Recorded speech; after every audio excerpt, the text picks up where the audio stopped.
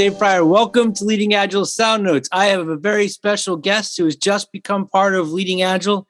He's a well-known podcaster as well. So Vic Bonacci, thank you for joining me today. Dave, it's my pleasure to be on a podcast with you after I don't know how many years. I believe this is our first time on a podcast together. It is the first time, yeah. I remember walking through the vendor areas of various conferences and gatherings and seeing you behind the table with your podcast gear and kind of tongue-in-cheek coming up to you. And this is like 5, 6, 7 years ago and being, Dave, when are you going to interview me? And you're like, sit down. And I was like, I can't right now. I got to blah, blah, blah. Well, that's not going to happen again. Next time there's a conference, you're going to be at that table too. I know. I'm excited. And I'm going to be at that table because I'm also now at the at Leading Agile with you. Yes, I'm very excited about that. And even though you're a CST, you're going to be doing coaching work here, right? That's correct. They the wise minds at Leading Agile reached out to me, which makes you think, how wise are they really? They reached out to me to do some coaching. So no, I'm happy that that I'm in the coaching realm once again, because between you and me, that's kind of the path that I was on for the past 10 years or so, was how to become a better coach, how to get other people around me, scrum masters or coaches, to kind of raise our own collective abilities of coaching capabilities. And then suddenly about 3 years ago, I was kind of yanked off of that track to kind of focus on becoming a trainer. And as you know, the path to becoming a CST is demanding, and it takes a long time. And so I was kind of off of the 3 years. Yeah, 3 years is about the fastest anybody gets through it. Yeah, it's about what it took. 3 years. And so I wasn't really focusing on my coaching capabilities at that time. But now, happily, once again, I am. So, all right. Well, I'm glad that you're here. Do you want to plug your podcast real quick as well before we get started? Yeah, well, the podcast, the Agile Coffee podcast, started out like 8 or 9 years ago as a bunch of people sitting around doing a lean coffee, and someone had the bright idea to record it. That was me. And not knowing that with recording it, I had to kind of maintain it and develop a cadence and edit and all this, find people to be on it. So Agile Coffee podcast is around. However, I'm certainly nowhere near as prolific as you are. Well, I guess where you're excited about the coaching, I use the podcast. I'm very selfish with the podcast, and I get to chase down things that I always want to learn about, or things that kind of spark interest, which is sort of where our today's topic comes from. So I'm going to have to put links to some of this stuff, but there's going to be a link at the bottom of the show notes to a podcast I did on my other podcast, or an interview I did on my other podcast with a student who in class challenged me by saying that he thought that if the team was good, the scrum master was completely unnecessary. Right. And so I did, that really question just got under my skin, and I felt like I needed to explore it more. So I actually had somebody else kind of host that podcast so that he could guide us through the conversation. And since then, I've done an interview with somebody who used to work at Leading Agile, and now he and I and 2 other folks from Leading Agile are going to end up doing a sort of debate on the role of the Scrum Master and whether or not it's valid. And I believe very strongly that it is. The other person disagrees.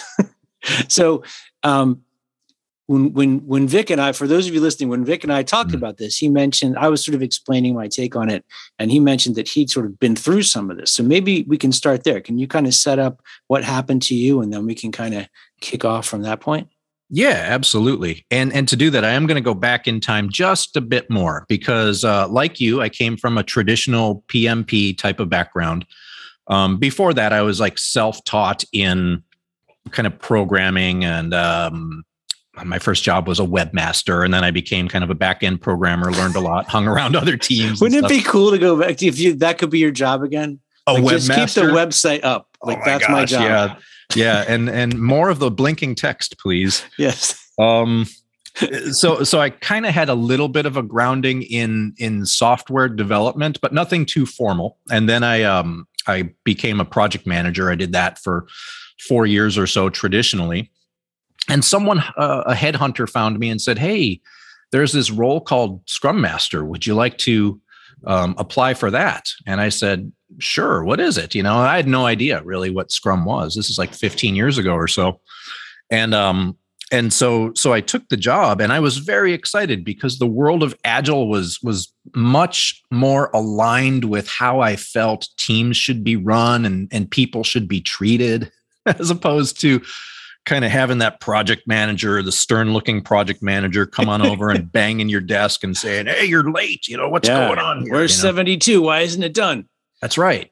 Yeah. So yeah, as a Scrum Master, it was wonderful. I was learning the craft along with the team learning how to do Scrum. So we were on parallel courses. I was trying to stay a step ahead, and I was doing an okay job. But there came a point after a few years where there's a saying. I don't know if it's a Ken Schwaber saying, one of those Schwaberisms, but a Scrum Master is always working themselves out of a job. And maybe I didn't hear that saying, or if I did, I had no idea what it meant truly. Yeah. But that's what happened to me, is I worked myself out of a job. And what I mean is that I was doing a fine job as Scrum Master for a team that was less mature with Scrum. But once they got to more advanced areas, they were able to self-organize and self-manage and do learning and things like that. But at a point, I wasn't adding value. And I think my insecurity was kind of wrapped up in there too. It's like, oh, how can I add value? I'm not adding value. And maybe that was getting in my way and tripping me up a bit too. But yeah, the organization and I came to a disagreement. I thought that I should remain working there, and they disagreed. And so that's when I kind of first worked myself out of a job as a Scrum Master. So they got agile enough they didn't need to evolve anymore. Well, I think, and this is kind of what I've learned from it, I think that there are different stages of coach or Scrum Master for different times as teams mature, go through their maturity cycle. And at different times, you might need a trainer or a coach or a Scrum Master who's maybe more technical. Maybe you need someone who's got more experience with interpersonal relationships and dealing with conflict, or and I don't think one single Scrum Master should be expected to know everything. So I think as a Scrum Master, what you do want to do is cultivate a self-awareness, knowing what your strengths are and where you can maybe find a little bit of help. Okay. And be a little proactive and maybe find that help before the team needs it. Okay. And that's just something I wasn't ready for at the time. Yeah, I always feel like, and one of the things I say in class is that, if developers hack code, the Scrum Master's job is to hack people. Yeah, I like that. And I feel like all that stuff about finding ways to get them to do the practices of Scrum or whatever it is, if it's Scrum, you have to do that, right? And that's what our core job is. But when they seem to be like having daily scrums without trouble, and they seem to be delivering work pretty consistently, to me, if the Scrum Master is dismissed at that point or sent off somewhere else or told to split their focus between multiple teams, that would be like if a football team won the Super Bowl and the owner decided, oh, we don't need a coach anymore. They're pretty high performing. They'll win next year by themselves. Yeah. Like it doesn't in any way make sense to me. I think it makes the job of Scrum Master much harder. But I agree with you in that at that point, you've got to be digging much deeper and finding other kinds of ways to help them out with, maybe it's the social interaction, maybe it's the technical stuff, maybe it's advocating for other things within the organization. Right. But I don't feel like that job ends. I believe you. I think that you're absolutely right. Like, as you know, I'm a certified Scrum trainer. You mentioned that. So I'm teaching the certified Scrum Master classes. And, listeners out there who are familiar, maybe you've gone to a CSM class. That's usually kind of like the entryway into trainings and certification in the world of Scrum. So a lot of people come in kind of optimistic and rose-colored glasses and thinking, oh, I'm going to learn everything I need to know in 2 days of class. And I try to not scare them away, but at the same time, I try to be brutally honest and say, your job, your career, if this is what you're going to do, is just beginning. Lifelong learning is a thing that good Scrum Masters put their arms around, and stay with. Because as you said, you've got to always get a read on the team and the individuals in the team and the people outside of the team that you're working with. You're not just working with the Scrum team, which includes the product owner, but you're working with stakeholders. You're working with executives or managers of the people of the team and whoever it might be. And at first blush, you don't, as a Scrum Master, realize that it's so complicated, that there's all these moving parts. Yeah. You had mentioned the analogy of a coach who's like working with a team and then the owner says you don't need a coach. I kind of feel like if I was given a second or a third team, it was kind of like, okay, you're coaching, I don't know, the New York Giants football team, but now you're also going to go coach the Eagles, the Jets right across the street. And heck, we're going to give you the Carolina Panthers. So you got to get on a plane it's like, okay, I can still coach them, but am I going to be effective coaching multiple teams? I'm not going to be with each team day to day and know the people and the needs. It's funny. It's almost, I feel like a different way to say that when they say like, oh, it's going well, you should be working with more than one team. It's kind of like they're saying, you seem to be doing a really good job at this. Let's make that impossible. Yeah.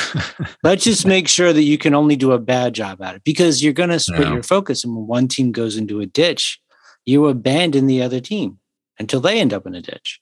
Right. I don't know. That's an unfortunate thing. I mean, I totally get it, because I feel like if you're really good at this job, people wonder what you do all day long. And I think that can be a hard thing to explain to people who don't get it like right out of the gate. But yeah, that's one of the things that I say in my class too, and I show the picture of the two Bobs from Office Space. And I'm like, okay, so what do you do every day? Because as a take Scrum the Master, paper from the one person to the other person. Scrum Masters from the outside, people think a Scrum Master facilitates meetings. That's kind of the first thing people think of, right? And then you can go on and say, oh, they remove impediments, or I don't know, there's other kind of lower level obvious things that people gravitate to. And that's a great starting point. But again, if your team is maturing at a faster pace than you, the Scrum Master, are, then that's a problem. So as a Scrum Master, you're always looking at other things that you can be doing. Yeah. You've got to stay ahead of them that way. Yeah. Yeah. So what are some things on the advanced side? Like if somebody gets to a place where they're working as a Scrum Master, they feel like they have a basic handle on teaching teams how to get, up and running. They're decent with their, meeting commitments from sprint to sprint. For you, like, what are the areas that appeal to you the most in terms of I'm going to expand my learning and find ways to be more valuable to these people?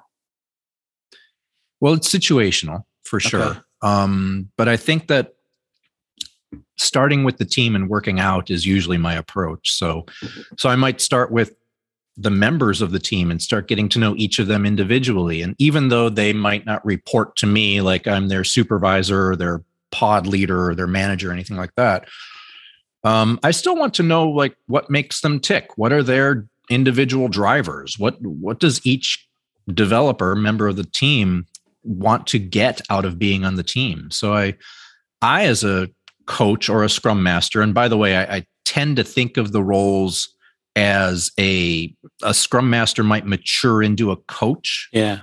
Right. But they're kind of fulfilling the same function in a way. But I think of the Scrum Master as someone who wants to see the team members themselves each, again, grow their capabilities, grow their Scrum mastery as an individual, so that they could be an internal advocate of Scrum in case the team needs that from someone other than the Scrum Master. So I might start with that, just having conversations. And then as that progresses, then start teaching the teams things like, I don't know, analyzing problems like root cause analysis, 5 whys types of things, right? Yeah. So that the team could start to see the system. So it's not just on the Scrum Master. Oftentimes we say the Scrum Master needs to kind of have that 30,000 foot view and see how the system operates. Well, yes, and the team should know that too. Yeah. But the team has a day-to-day job getting stuff done. However, if the team is truly mature to a point where they think they don't need a scrum master, then okay, are they equipped to solve these difficult problems, to identify problems and solve them? Yeah, to me, I guess I feel like you move on to like different levels of problems. Like once you get making meeting commitments, then maybe you're moving more into some of the lean stuff, and maybe I think the systems thinking thing that you brought up, I had never really thought of that before, but if the team can be looking at the whole system, they're going to have insights that the scrum master is going to miss. And if you could have the whole team be part of value stream mapping all the work that they do, they're going to find other things they can improve on. I guess it's just like, I don't see where there's an end to that pursuit of getting better at working together, unless everybody just decides like this is enough, which I guess is possible. I mean, that would be like to the situation that you got to. If you and the team felt like we're all good, we don't need to go further, then I guess that would be an okay place to stop off. But I just what I love about working at Leading Agile, isn't that a nice transition? What I love about the model, and I'm still learning. This is only my second week on the job here, but I've heard Mike Kottmeyer speak. I've read some of the white papers and seen the presentations. And what I'm really attracted to now is that 4 quadrants model. How we have, I don't know how familiar you are in this, and if it ever comes up in your classes or your podcast, but what we say at Leading Agile, or what everyone else says, I haven't said it yet, but you're about to. I'm about to. Oftentimes teams start with this kind of in this area of chaos where things aren't very predictable. They're not very stable. Things are emerging all the time, where we'd rather not have them. We'd like to have that level of predictability. So the first base camp, to use Leading Agile parlance here, is to start off with a stable team that can become predictable, that can get work out. And then we move on to smaller batch sizes. That's kind of the second base camp, breaking the work down smaller so we can be more predictable. And what I'm hearing is a lot of organizations, once they reach that first or second base camp level, they're done. Yeah. And that's just like you said. Yeah. So I was thinking about bringing it up, but I couldn't think of an elegant way to do it. But yeah, that is. Well, neither could I. If you did well, I think if that's the value they get, I mean, that's what they need. And maybe they're not ready to move on. Like if they get to base camp 1 and they have well-formed backlog, stable teams, and the ability to make and meet commitments regularly, and that's enough for them right now, then cool.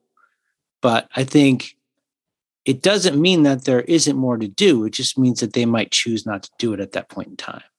A very wise person I'm talking to named Rick inside Leading Agile kind of told me that, banks don't need to be innovative. They don't need to go up to lean startup like Basecamp 5-ish, right?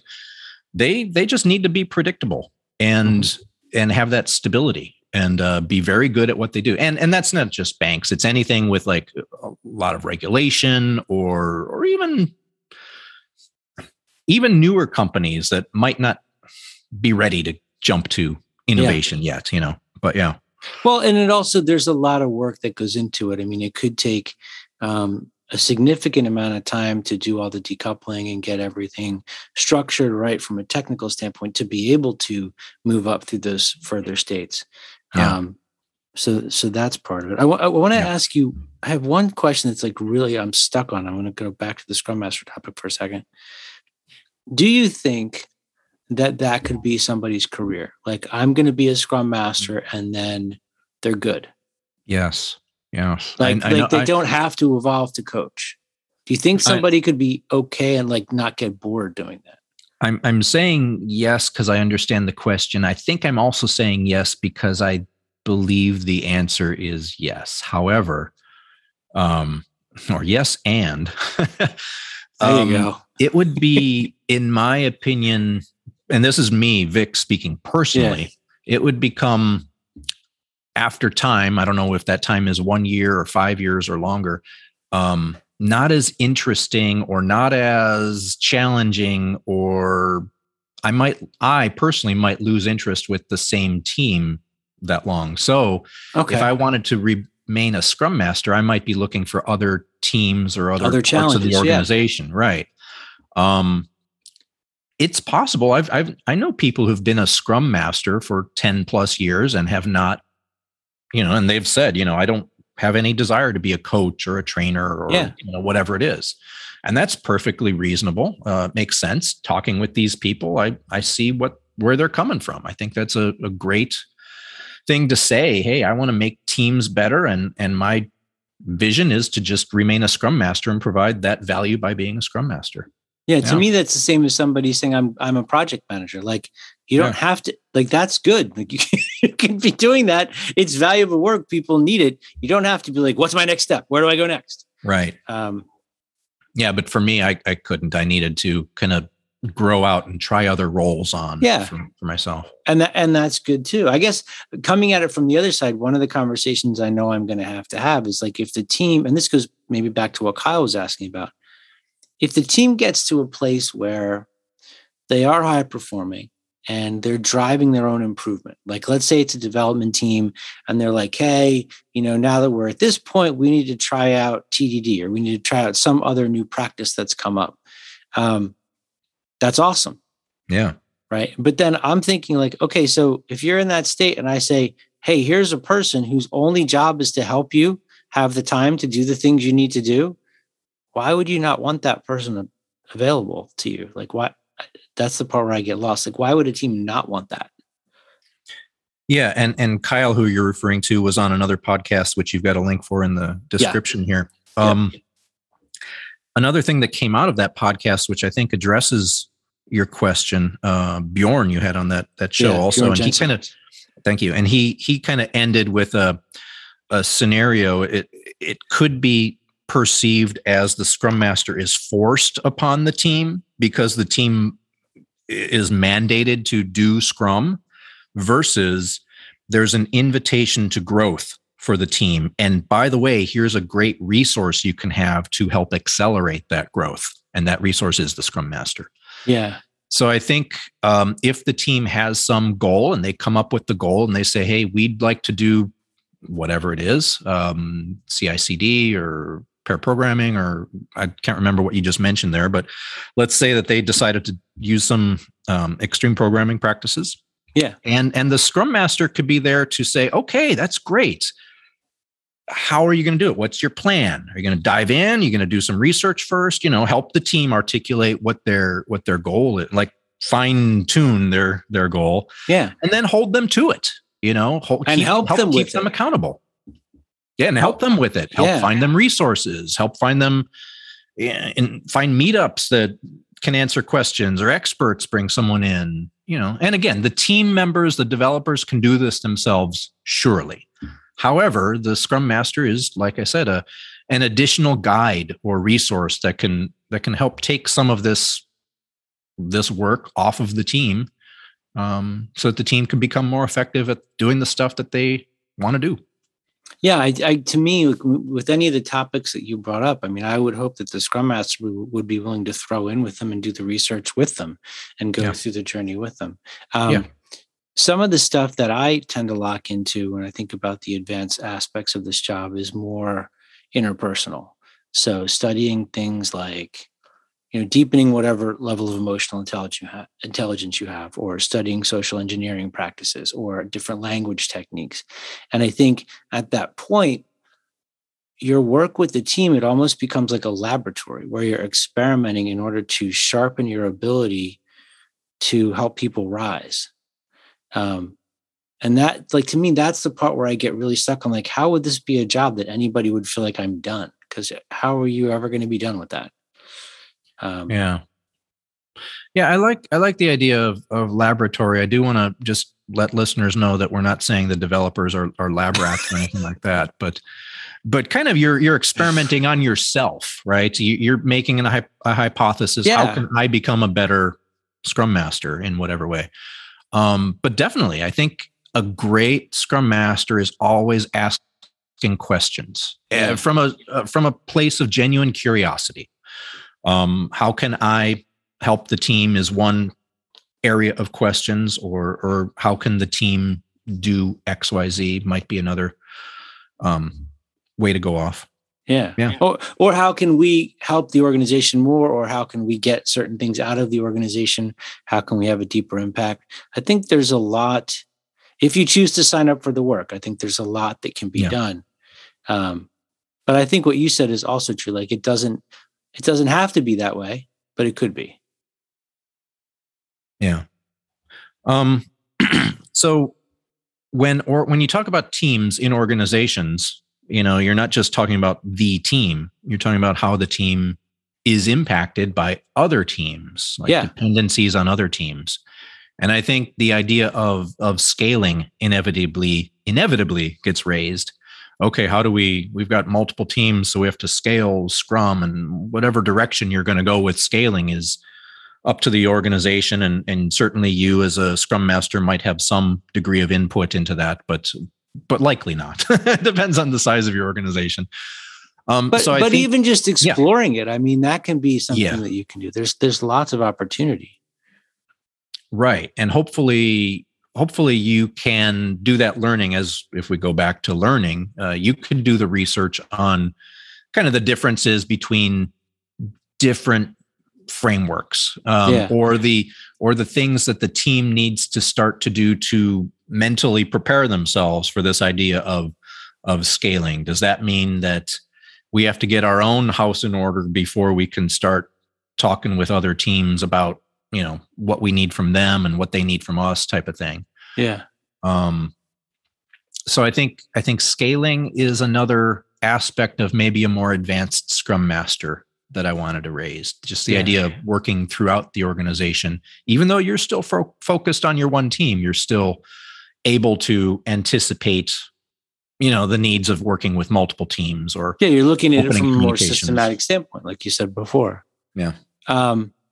I think for me, like the final question that I come down to with this is, if I'm a Scrum Master and I get to a place where the team seems stable and I hit that moment that you talked about earlier, it's sort of like the challenge becomes not how do I get the team to function, but how do I keep adding value? Right.